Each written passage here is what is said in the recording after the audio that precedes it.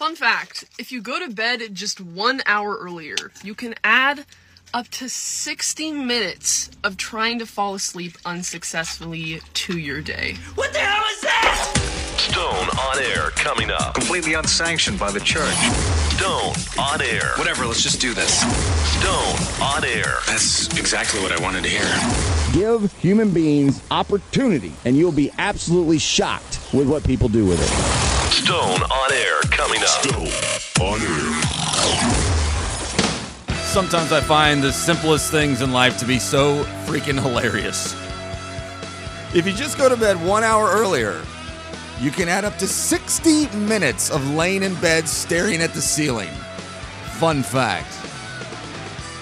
TikTok, the social media that keeps on giving. Welcome into the show, the somewhat for-profit venture, or the supposedly for-profit venture known as a Stone on Air podcast. Hashtag my month.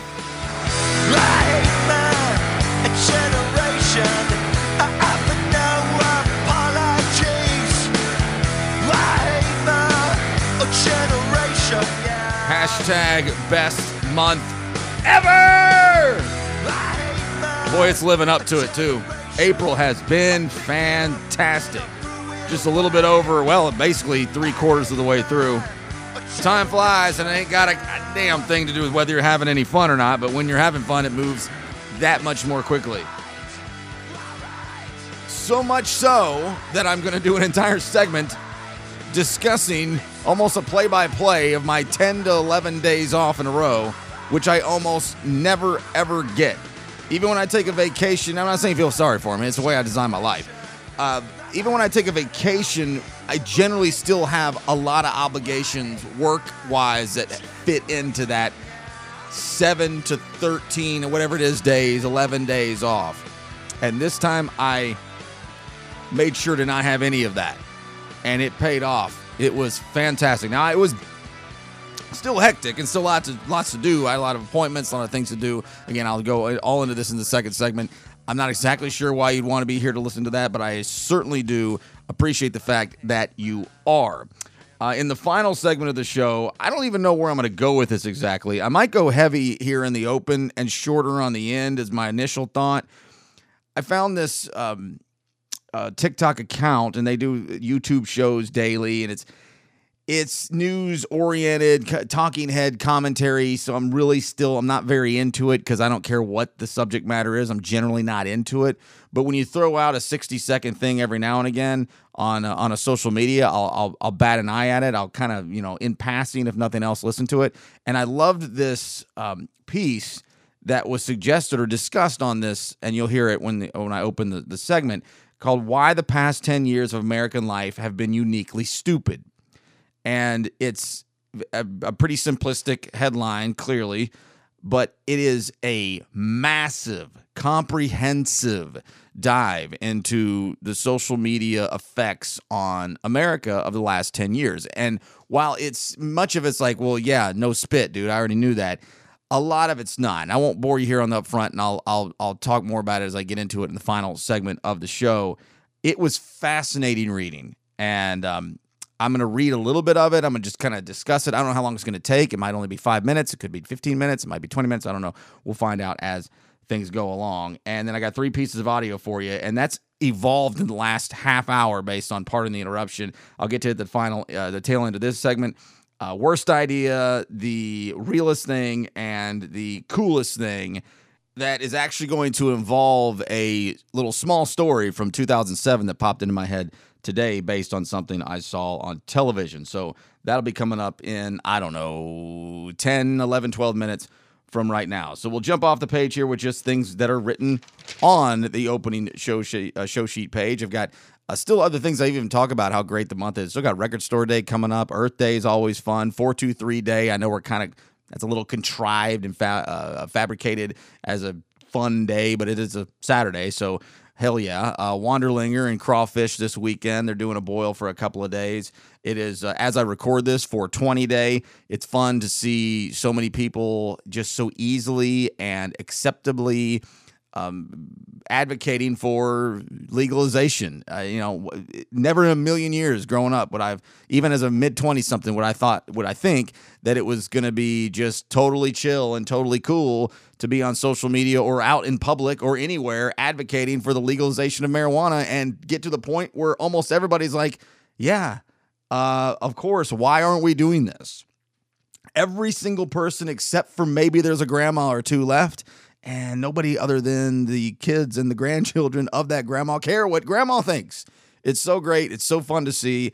Hopefully we're on our way to that as a federal law. It might be closer than we think, but then again, when it comes to Congress, the Senate, the presidency passing legislation, who knows, and you ain't seen nothing yet as the midterms are almost here, and the insanity of this insanely terrible television program, the entertainment industrial complex that has dominated us for the last 5 to 7 years, mostly upwards of 10 years, is kind of where the third segment's going to come from.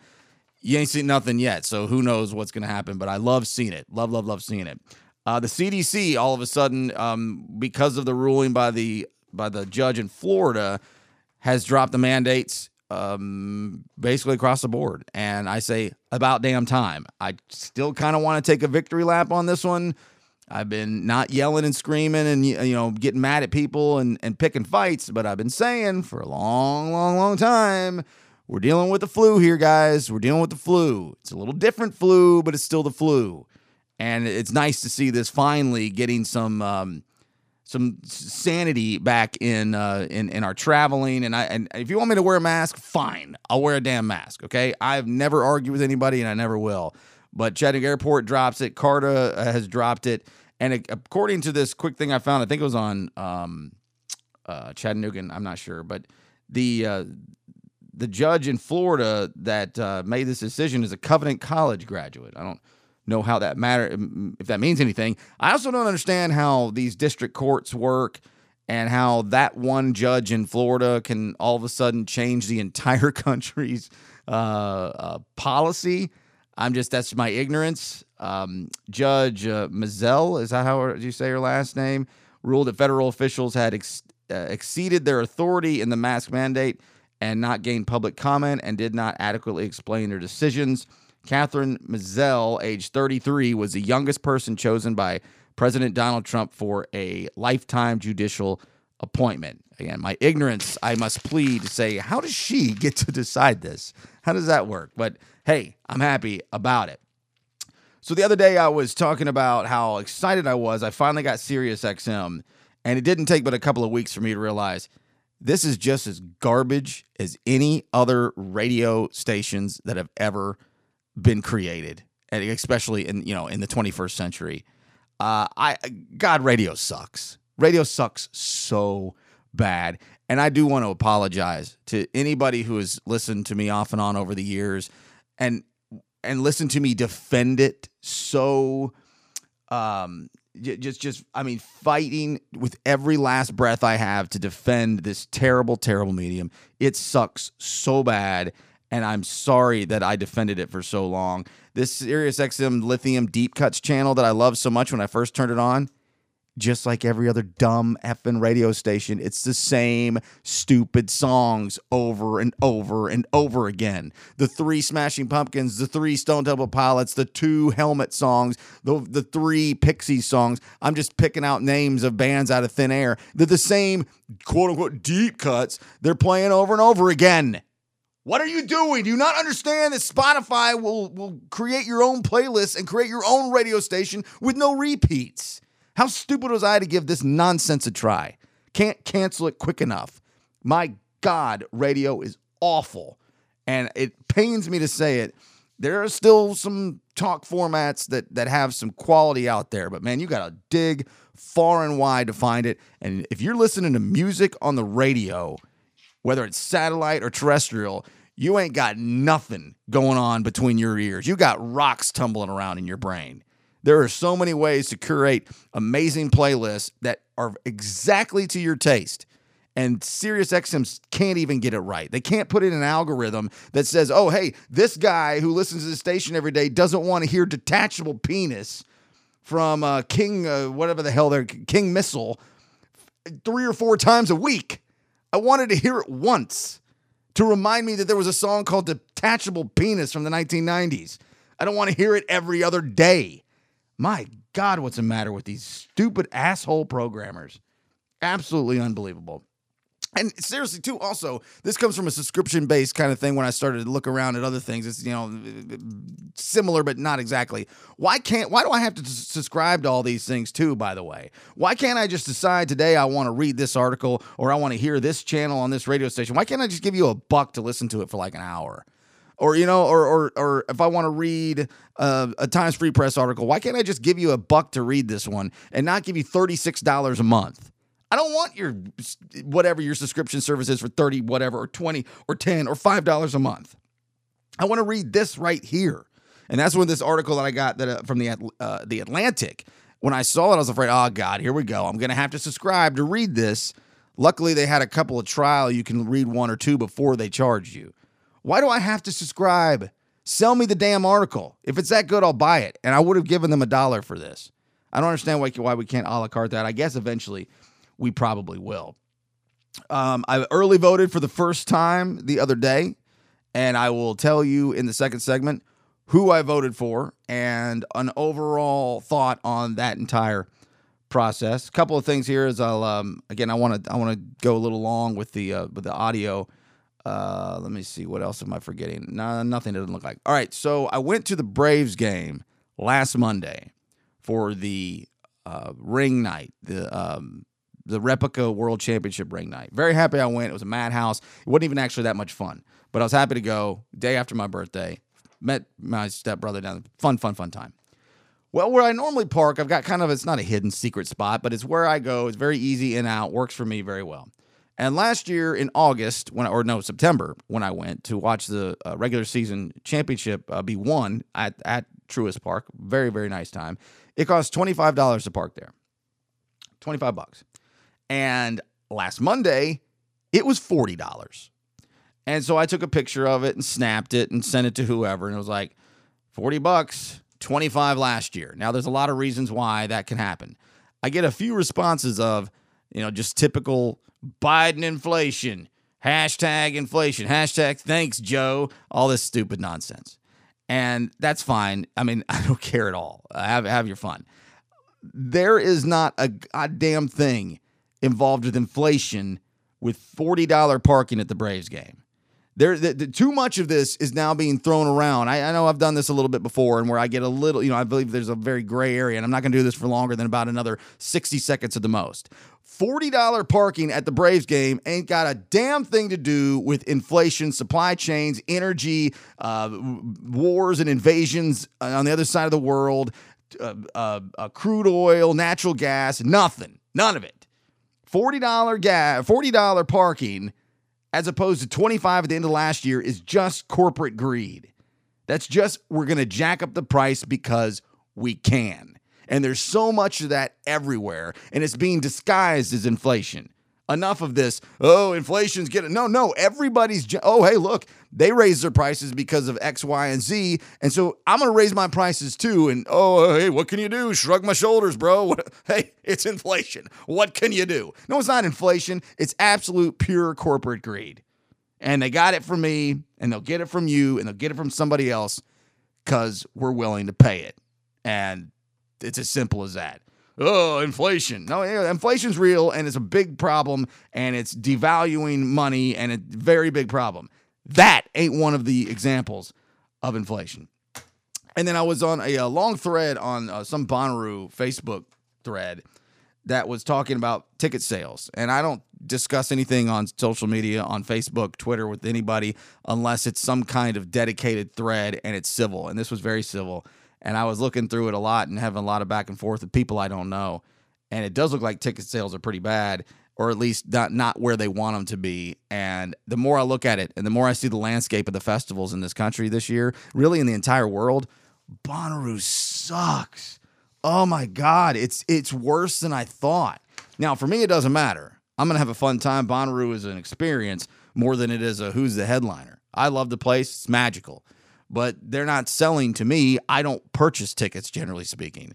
They got to get people to travel from quite literally around the world to go to this festival, certainly all over the country. And having now 2 years of cancellations, and then the way it was canceled last year, last minute, I mean, this is possibly detrimental to the festival. I sure hope not.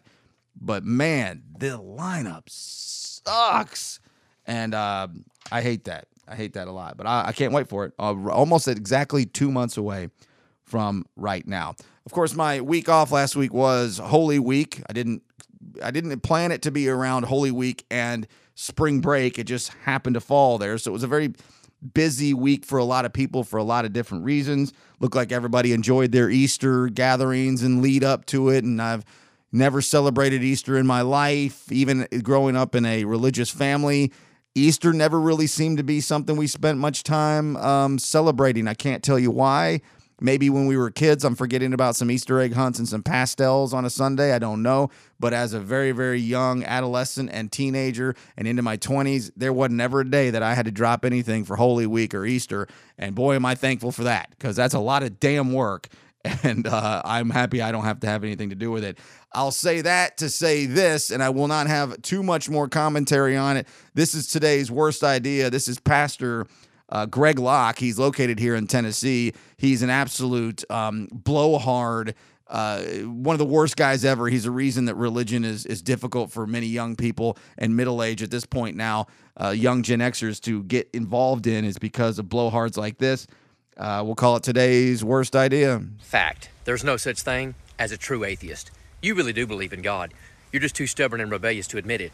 You can get in my comment section, you can cuss and you can fuss, but it doesn't change the fact that the law of God is written on your heart from the moment you were born. Is that right? You realize that morality and conscience is not a product of evolution. It's a product of God's stamp being upon you because you were made in God's image for God's glory. That's why the Bible says the fool has said in his heart there is no God. You have to deny what you know in your heart to be true in order to say that there is no God. So God doesn't believe in atheists. I don't believe in true atheists, because at the end of the day, you know right from wrong because God put that in your heart. So guess what? Get mad all you jolly well please. But you do believe in a God. You just deny him because you don't want to be accountable to him. But you will be one day. You're not born a Christian, you become a Christian. And that is one of the more easily consumable, tame things that this psychopath does. If you know, you already know. If not, give it a look. And I would bet even if you are a religious person, you'll look at this guy and say, this is not good for Christianity all the way around as a whole. And I'll leave it as that. This is the realest thing. Also, I originally called it the used to be me, but still sometimes is me thing. It's a little kind of spoof commercial about day drinking. Is it above 60 degrees? Yeah. And you have no self-control? Oh yeah. Introducing day drinking. Whoa, what's that? Your life is a mess, but drinking in the sunlight is one of the few good things you have left. So enjoy it. How does it work? It's easy. First, see what time it is. It's 11:15. That'll work. Put off all your responsibilities and go drink outside. You know what? Now that you mention it, it's probably not a good idea. I do have a lot of stuff I need to do. Not anymore, you don't. It's 70 and sunny. No, I should really just stay here and Shut up. Go. You'll be fine. I promise. Go out the door. I was gonna spend my day doing important chores, but then I saw it was nice out, so I went to a friend's roof and had like 11 White Claws. And now I'm behind on everything. Thanks, day drinking. Try it today. 11 White Claws. I don't do it that often anymore because it is brutal to recover from. Sometimes take upwards of a day or two. But day drinking, especially on a Sunday, sure is fun. And this is something I just stumbled on earlier. Julio Franco, baseball player. I won't explain very long why or who he is. He played till he was 48 years old and played for the Braves at the end of his season. And I'll tell a quick story about a time I went to see him around this time 16 years ago. This was from PTI. I call it today's coolest thing if I can find it. Where is it? There it is. Happy anniversary, Julio Franco. On this day 16 years ago at age 47, Franco became the oldest major leaguer to ever hit a home run. Franco hit one more for the Mets that year and one more again the next year at age 48. Franco played 23 years in the bigs. He's the first known major leaguer to hit a home run with his grandson in attendance. In 2015, at age 57, Franco was a player manager in a Japanese pro league. Franco was also the last major leaguer to bat against a pitcher that Ted Williams also batted against. That pitcher is Jim Kaat, who was a rookie in 1959, faced Williams in the last game of the season, and then in 1982 faced a rookie Julio Franco. Kaat, by the way, is 83 years old and still broadcasting baseball games. You know how they get somebody, you say, she's the last surviving widow of a Civil War soldier, and you try to figure out how you connect those dots? Connecting to Ted Williams. I mean, but, you know, that, I got to sit here and try to figure that out, but it's worth it. That is absolutely amazing. That means Jim Kaat pitched for 23 years and pitched to Ted Williams in 1959 and to Julio Franco in 1982. And in 2007, Julio played for the Braves for about 4 years in his 40s. Then he left as a free agent, went to the Mets, and then in 2007 the Mets cut him in like mid-August or something. And the Braves picked him back up, and it wasn't a good season. We weren't going to go to the playoffs. But we didn't have room for him on the roster. Had to wait until September when rosters expanded. And so he said, that's fine. I'll go play in Single A. At 48 years old, he's playing at Single A Rome, Georgia. And I'm just like, we got to go. We got to go watch Julio Franco play first base in Single A baseball at 48 years old. Are you kidding me? And I'll play you this real quick before I finish the very quick story. This is from Night at the Roxbury, that dumb movie in the late 1998. And this will make a little bit more sense in a second. Give me 30 seconds. So anyways, I'm standing there waiting to use the payphone. Yeah, he was, seriously. And this guy who's on the phone turns around and tips his hat like this. And who do you think that guy was? Emilio Estevez. The Mighty Duckman, I swear to God, I was there. Of course you were. You were the one who yelled the Breakfast Clubber's name. I was like, Emilio! So, anyways, you guys want to make out or what? I was like, Emilio! Emilio! Emilio! All right, so I don't remember why that stuck out with me at that time, but me and three other guys just insanely, drunkenly, stupidly drove to Rome, had a big tailgate, went to the game, got seats very close to behind the dugout on the first base side, and there was just something so bleeping funny about, hey, it's the Breakfast Clubber, Julio! Julio! And we did this for an inning, and he tipped his cap and waved, and we're just like, Julio! And I kept doing it over and over. Hey, it's the Breakfast Clubber! It's Julio! I bet we were the worst people on the planet that night. I can't remember if we got kicked out. I think we did. I'm pretty sure we did get kicked out. We were belligerently drunk. I go to a Lookouts game and I see, some Yahoo, hey, rag arm, trying to be funny. I'm like, would you just shut up, you stupid idiot? I mean, every time I hear some drunken numbnut, child, not child, but, young person, 20-something, 22, 23, 24, I'm like, really? You think you're funny? You think you just kind of stumbled on a unique situation here? Oh, I'm going to make fun of the pitcher. Seriously, dude, get the hell out of here. And I was that belligerent, just drunk off my ass. I don't even remember if we got kicked out, but if we didn't, we sure as hell should have. Julio! Over and over and over. And there you go. That's the end of that. All right, long on the open here, as I suspected. What did I do the last 10 days, and what did it look like and sound like and feel like? I will tell you all about it coming up next. Now back to more Stone on Air. That's exactly what I wanted to hear. StoneOnAir.com. Are you kidding me with this? Do you know what he did for you? $7 million of your money. He hauled it across a damn desert without one penny missing. And he got you out of jail for a murder that, let's face it, you're definitely guilty of. What kind of operation are you running, anyway? Tell me, because I think I know why you sent him to do this job. It's obvious. You have no one else you can trust. If you don't trust your men with your money, you have bigger problems than if you trust Saul Goodman. And for the record, he doesn't lie. Not to me, not to his clients. He's telling you the truth. But next time you have a bunch of money and no one you can trust, leave him out of it, okay? Try a wire transfer. Try a shell company or you've heard of the Cayman Islands, right? Jesus, get your together and stop torturing the one man who went through hell to save your ass. He came out the gate like a bat out of hell. That's from Better Call Saul's season 5 finale. I'll tell you more about that in just a few minutes. This is local guy Lou Card, part of the Big Ass Happy Family band with Roger Allen Wade and all those guys, country outlaw types. I don't know how new it is, and I don't even know what. I think it's called John Prine. Just the name of the song is John Prine. It's about him anyway. Lou sounds very similar to John. And I just saw it on his Facebook page the other day, and I just thought, give that a listen, play it on the show. I was embarrassingly late to John Prine. I'll get to more of that in the second or the third segment of the show. But Lou's one of my favorites that I don't hardly know well at all. He's great at what he does. He's a quality dude.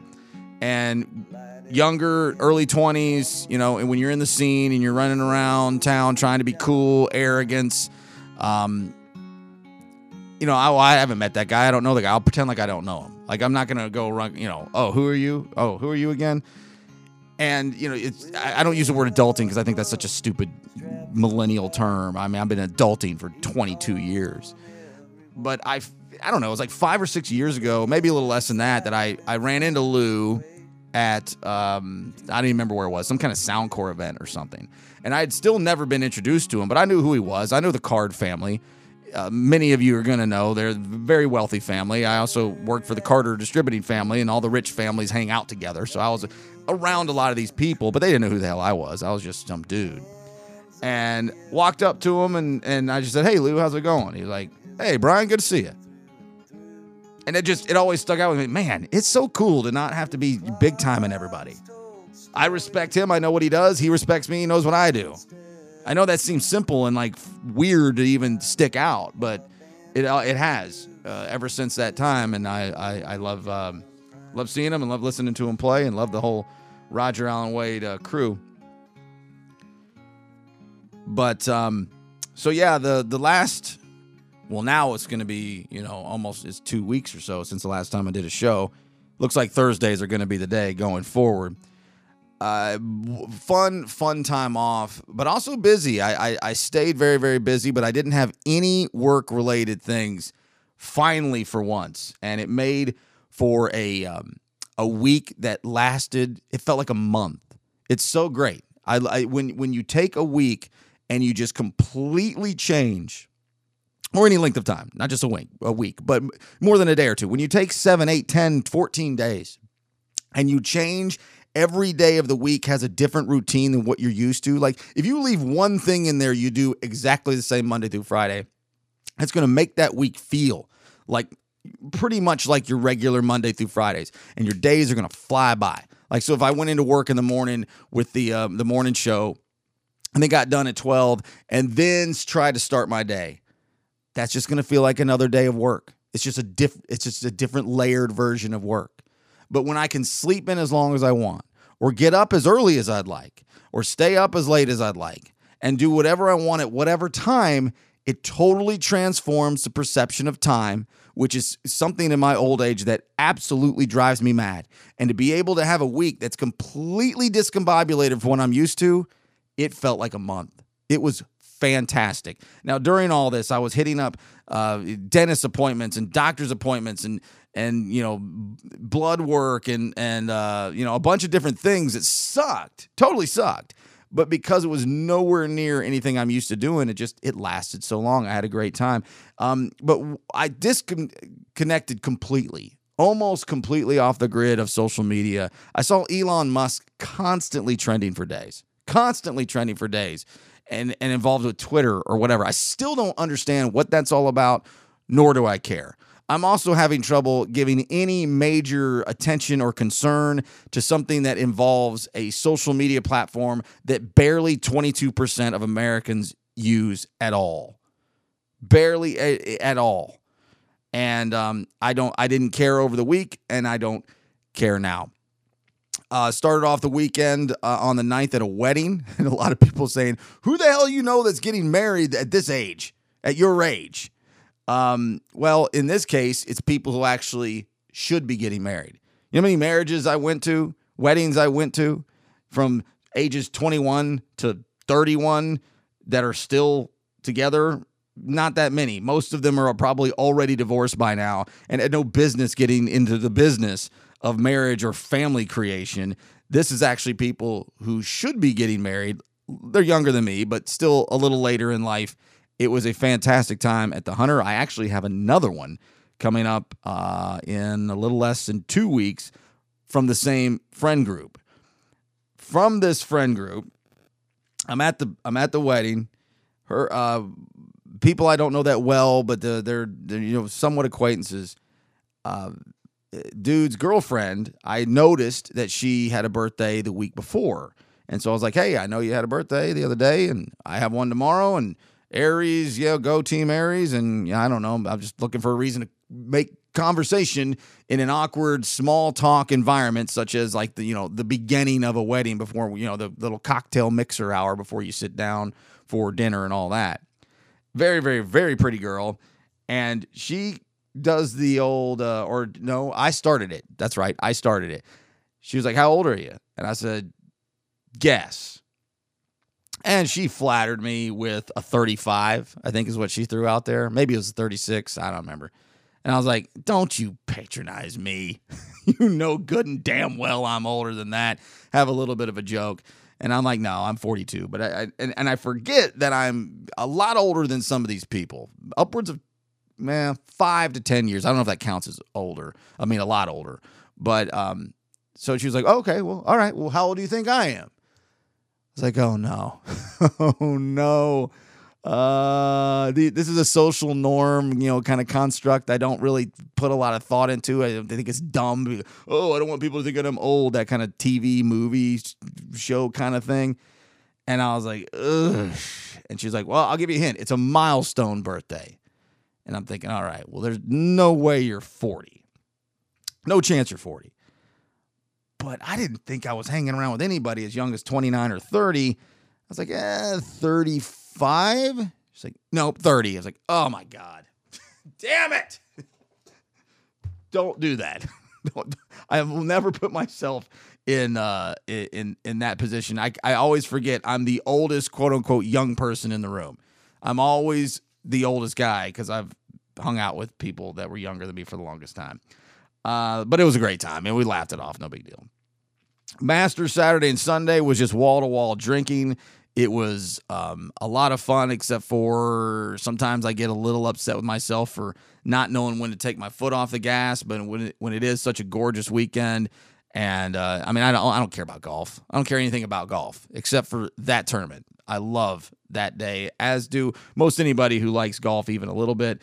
Not really anything too exciting to report from that weekend, but it was nice. Then went to the Braves ring night, the replica ring night, which I already mentioned. But it was wild. So it was 40,000 that they were giving away. They're rock solid. I mean, they're metal. They're really nice. I'm really happy to have it. And people were trying to steal them. If you didn't keep that thing in your hand all night, it was going to go missing. I think mine almost did get stolen. It was sitting on the table. We had a high top out in the outfield, and I was just kind of with my arm on the table and a drink in my hand, and it was sitting on the table next to me. And I turned my head, and this young lady, is kind of like going towards it, and then looks up and just stops, like, "Oh, hey, is that yours?" I was like, I grabbed it, and I was like, "Yes, yes, this is mine." If my head was turned and I was in a conversation, I guarantee you she was about to grab that and walk away. There was people trying to steal extra ones at the gate because they were stacked up because there was 40,000 of them. And everywhere you went, especially afterwards, it was like the biggest commodity in the building. Who's selling your rings? It's almost like the guy on the street selling tickets. Who's got rings? Who's got rings? $50 for your rings. I get you $50 right here. All over the streets. I guess there were people who were already putting them on eBay thinking they were going to make a lot out of it. I don't know. 40,000 isn't many, except for when you consider they're going to do 2 more of these this year later on in the season. So that's going to be, what's the math on that? 40, 80, and 120. That'll kill the value eventually. Tuesday night, went to the Lookouts game, opening night. One of those, boy, this seems like a good idea until you get there. I love Rich Mazingo. He's now a managing part owner, and he's been operations for years. He treats me very, very well. I like him a lot. I don't want to be a Lookouts hater, but it was a mess that night. And it wasn't even sold out. It was not even close to a hard sellout. It wasn't a soft sellout. It was just a nice crowd, pretty good crowd. And when you're in the line for whatever, underneath, beer, food, or whatever, they have this policy. I don't know if it was just for beer. I'm guessing it was. But when you order a beer, the person behind you cannot place an order until somebody has poured that beer and handed it to me or to the person who purchased it. Generally speaking, the people who are taking the orders are not pouring the beers. Most of them look to be at least probably under 21, but quite young. I don't know where the law is on whether they can or can't pour the beer, but they weren't the ones pouring it. So you would take the order, then you would wait and just like twiddle your thumbs and wait until the beer was poured and brought to you before the person could place an order for anything. It's what it appeared, at least in the line I was in. Didn't make any sense. Trying to be totally cool about it. Wasn't a jerk. Just thought, that's not right. I don't know if that's not a legality that they have to follow. There's some kind of mix-up in the overall managerial pyramid of who's supposed to be doing what and how we're supposed to handle things. That's not right, and that made for ridiculously dumb lines. And while it ended up being an okay night at the ballpark, it was definitely frustrating.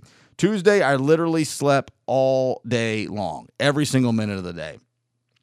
Went to the dentist on Wednesday. I've done this in the past. I won't spend a lot of time on it. I have the same dental hygienist every time. I don't know her name. I hate her guts. She's nice, but I mean, just we're together. We got to talk about the weather every single time. There's a big ass window, huge window that you can see clearly whether it's sunny or raining. And well, has it rained out there yet, or what's it going? We're both staring out a window. You dumb bee. Come on, stop. And then, talking while your mouth's open and scraping your, oh, God, just quit it. That was typical as always. Thursday, I went and got my yearly physical, which I've done really well doing. All the same things, high blood pressure, high cholesterol. Overall, most levels are pretty good. I'm not dying, but certainly I need to take better care of myself. And then I left and went to the terminal for, as I quoted it, the Last Supper, as they shut the doors last week. I had mixed reviews on the posts I sent out about that place sucks or that place is great. I have always loved the terminal. It's the first cool place downtown on that side of town, 13 years ago or so. I love the food. I've never cared for the beer, and I certainly don't drink that junk now. So that's what I think about the beer. Doesn't matter. Hate to see it go. It appears it's going to be Tailgate Brewing from Nashville that's going to come in. Generic ass brand of stupid beer. It's going to suck. It's going to be boring. It's going to be just nothing unique or no good character. Maybe I'm wrong. Hopefully I'm wrong because that building will help because it's a cool building, but I'll always remember it as the terminal being run out of town, and I'll never likely support it. But I also don't go downtown hardly ever. Friday night, I worked around the house and skipped the Nick Lutzko surprise show at Wanderlinger. I hated to do that, but that was going to be a night of equal parts people I love and people I hate. And I could not take the blending of the two. Long story as to what that means, but I think you can identify with that. Too many bad situations to run into that would not be outweighed by the good ones. So I dropped out of that. Saturday, went and Topgolf, voted, and went to the Road to Nightfall. Road to Nightfall is another, once upon a time pretty good idea that I think probably has run its course. Friends of my band were playing. I didn't see any reason why this needs to be a regular thing. I don't think there's enough bands in this city to pull one of these things off. I'm not being a hater. I love everybody involved. I don't know, but I did go that night. Fun enough. Voted for the first time in early voting. I'll come back to that here as I'm about to wrap this segment up. And on Sunday, final day before I go back, I got overall for the course of the day 6 pounds of crawfish and watched 6 hours of Better Call Saul to catch up for the season premiere, which was the next day, Monday night, for 2-hour season premiere. If you're a Breaking Bad guy or gal and you didn't watch or haven't watched Better Call Saul, you should. It is fan-freaking-tastic, especially if you can get halfway through the series. Slow build with lots of character building, but once it starts to intertwine with the old Breaking Bad history, it is so damn good. I watched 6 hours on Sunday. I could have watched 6 more. I could have sat there all day, every minute of the day, and watched it. That's how glued I was to catching up on that final season. And then, of course, going back to the voting thing, I have never voted in early voting before.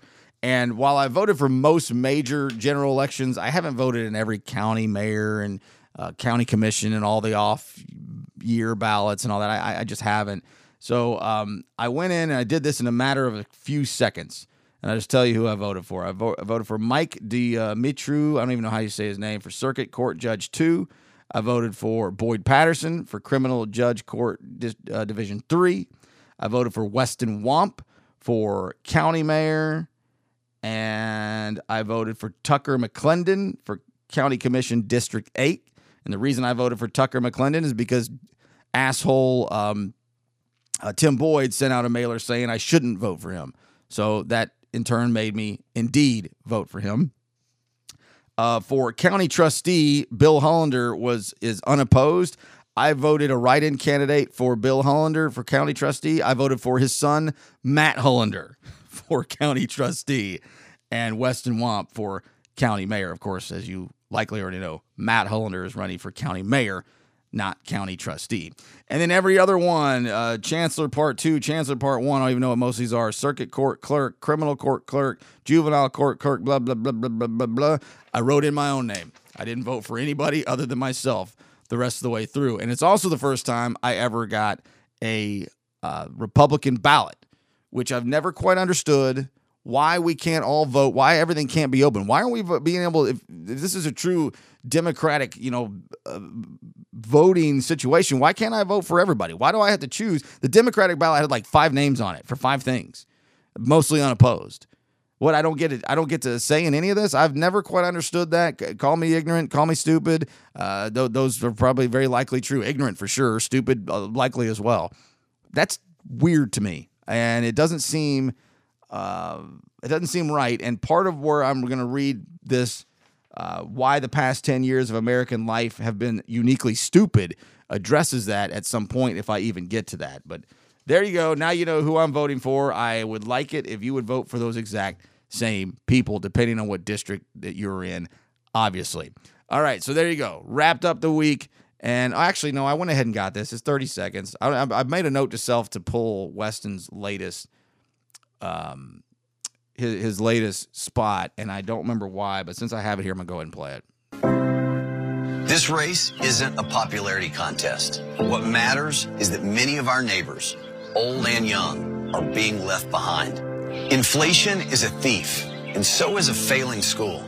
I have grandparents living on Social Security, and I have children in our public schools. I know our challenges, and for years I've been fighting against inflation and wasteful spending, and fighting for vocational education, and I won't let up as county mayor. Why the past 10 years of American life have been uniquely stupid. Coming up next. More of Stone on Air coming up. I'll go ahead and make sure you get another copy of that memo. At StoneOnAir.com. Why American political discourse becomes more and more divisive, why American politics continues to be more polarized, and why, as he writes in the headline, why the past 10 years of American life have been uniquely stupid. It's not just a phase. And so it's a lengthy piece, takes about an hour to read, but it's worth the read. He talks about how social media has played a massive role, but not necessarily social media because of what it is inherently, but rather what it has turned into over the years. How it has prioritized virality and how the desire to market oneself or build one's brand has unfortunately led to a small group of people on both sides of the political spectrum, extreme ends of the political spectrum, essentially dominating the discourse while simultaneously silencing those who want to have a more nuanced discussion about current events and politics. That's the way that the world goes round. You're up one day, the next you're down. It's a half an inch wider and you think you're gonna drown. That's the way that the world goes. It's a half an inch of water and you think you're gonna drown. That's the way the world goes round. John Prine. So I think I mentioned earlier I was embarrassingly late to John Prine. I'd like to say I was in earshot of one of his shows at Bonnaroo, but I can't remember and say for sure that I did. And didn't really start listening to his music till after he died, which is a damn shame. And I just heard this song for the first time a couple of years ago or so on Richard Wyndham's show on WTC. It's the way the world goes round. And I thought, that sounds a lot like that John Prine dude I kept hearing about all my life. Oh, it is. So anyway, so I don't even really know what I'm doing here. What's new, right?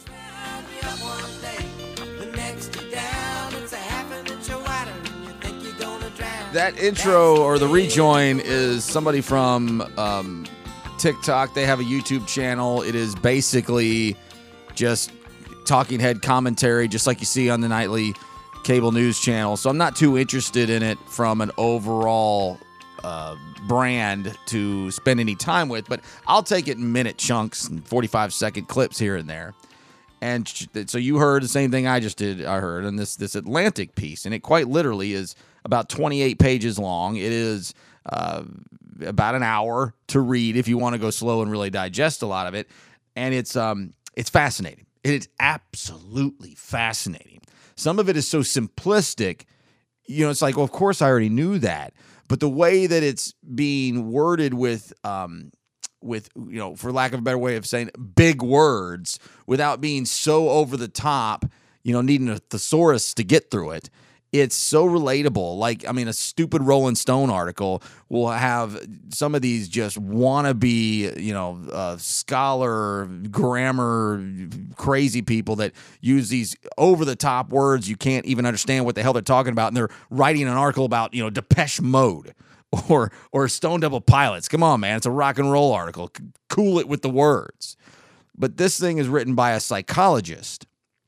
And it might have more than one author. It's credited. No, it is just one. Jonathan Haidt, Haidt, Haidt, at The Athletic. Why the past 10 years of American life have been so uniquely stupid. It's not just a phase.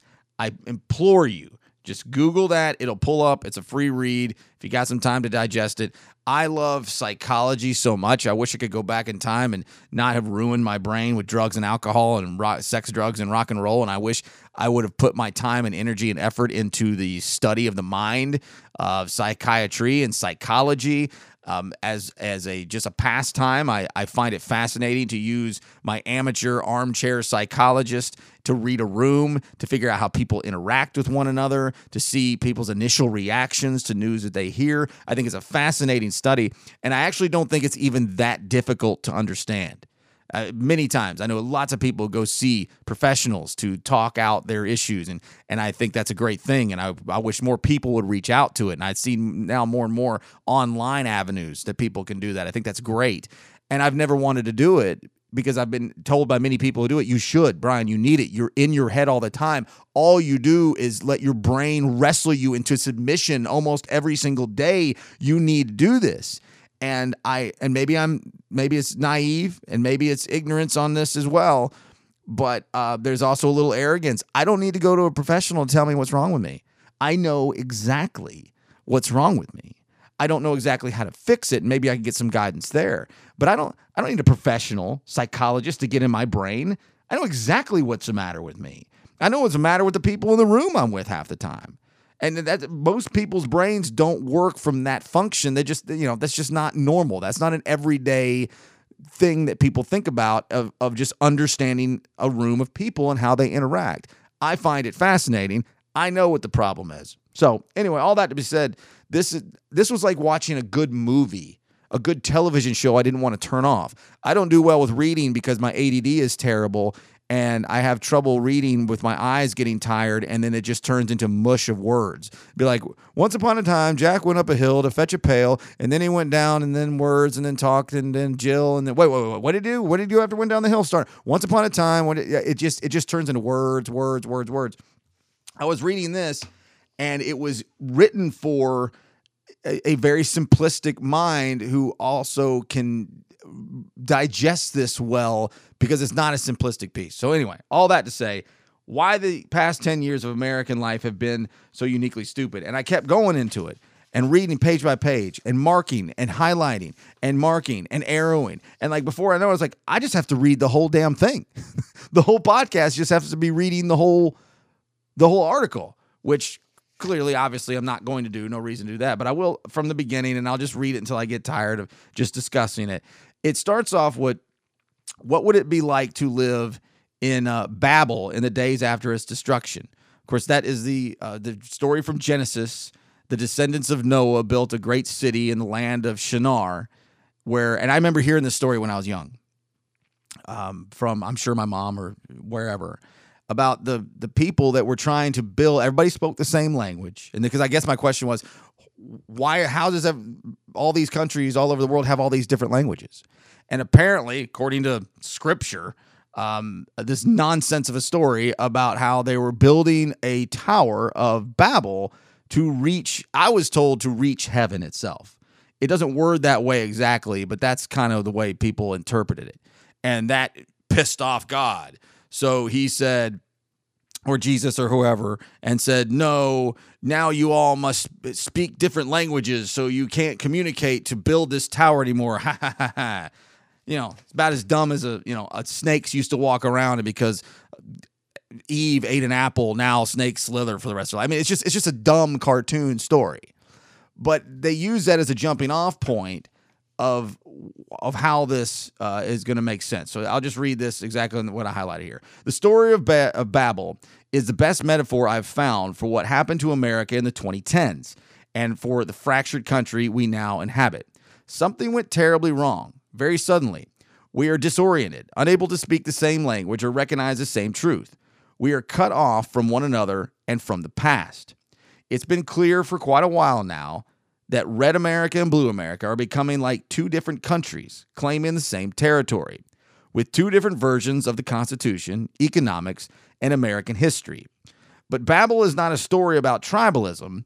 It's a story about the fragmentation of everything. Babel is a metaphor for what some forms of social media have done to nearly all of the groups and institutions most important to the country's future, and as to us as a people. It goes on to talk about the non-zero, an essay or a book written by Robert Wright.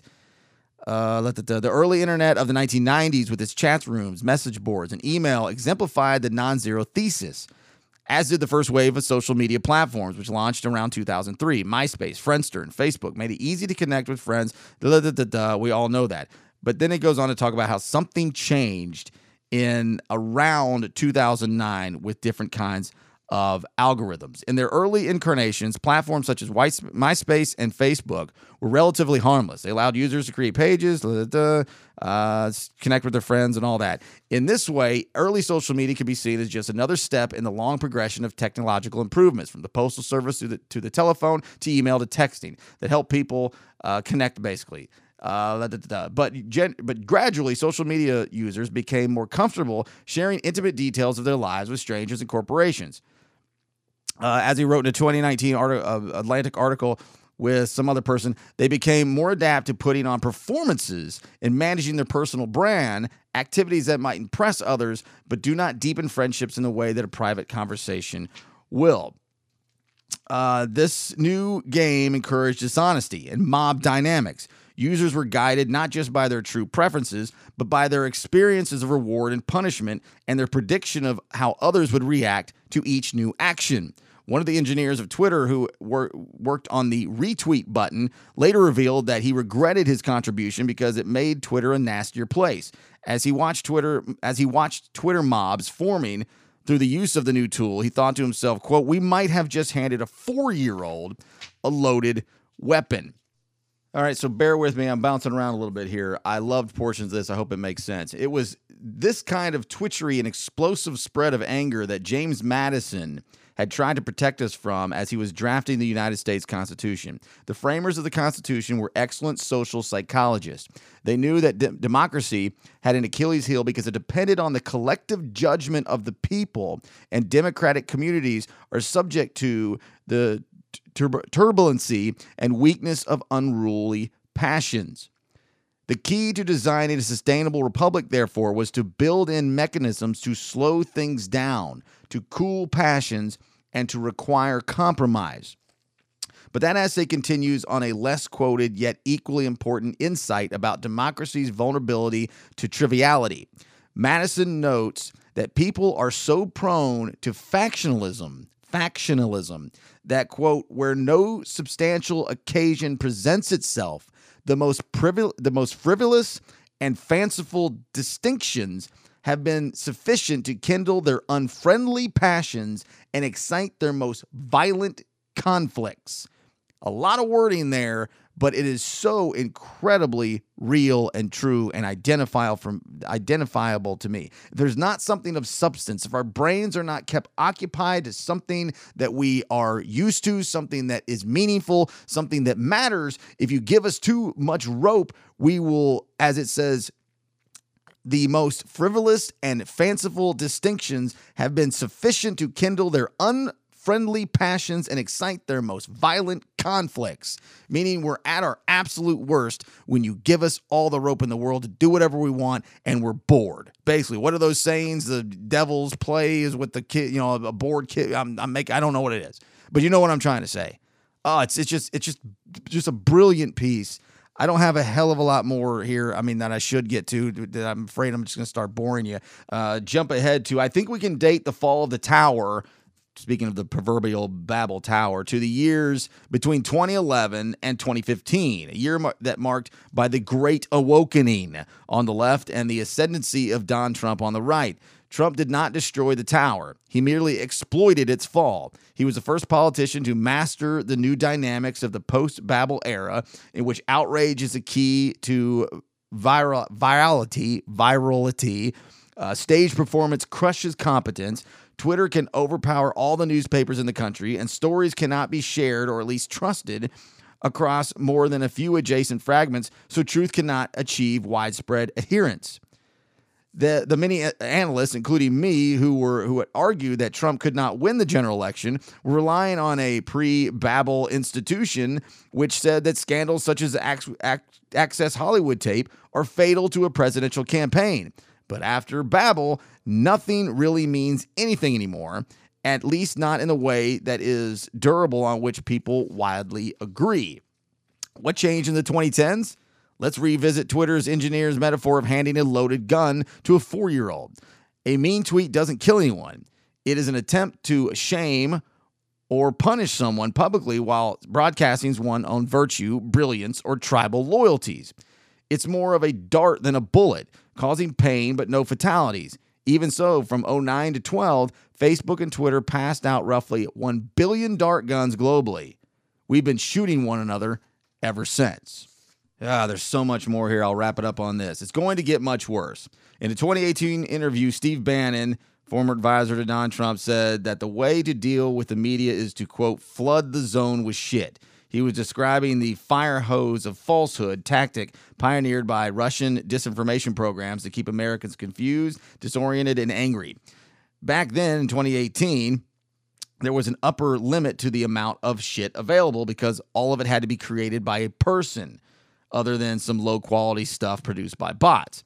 Now, however, artificial intelligence is close to enabling the limitless spread of highly believable disinformation. The AI program GPT-3 is already so good that you can give it a topic and a tone, and it will spit out as many essays as you'd like, typically with perfect grammar and a surprisingly high level of coherence. In a year or two, when the program is upgraded to GPT-4, it will become far more capable. And that's as much as I'm going to do, as I'm already almost 16 minutes in. I was just fascinated by this piece, and my God, it is so nice to get away from this evil, disgusting nonsense that is social media. Now, I'm still there, and I still dabble, and I still self-promote, and I still, get mad and throw out a dumb tweet every now and again that virtually no one's going to see.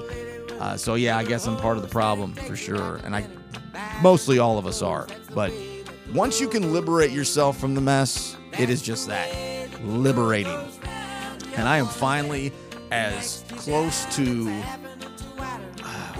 satisfied isn't the right word, because I'm not satisfied, but I'm as close to carefree as I could be when it comes to just the noise, the pots and pans smashing together, the constant same bad actors and characters over and over again, just blah blah screaming at each other, the memes. I'm so far removed from it. It is a fantastic place to be, and I highly suggest spreading that word to anybody you know. If you see your loved ones and your friends continuing this bad behavior online, just try your best to talk them out of it, because it really is going to put you in a better place and put them in a better place. And then if we do that enough, it's going to put us all into a better place. But hey, that's just the way the world goes round.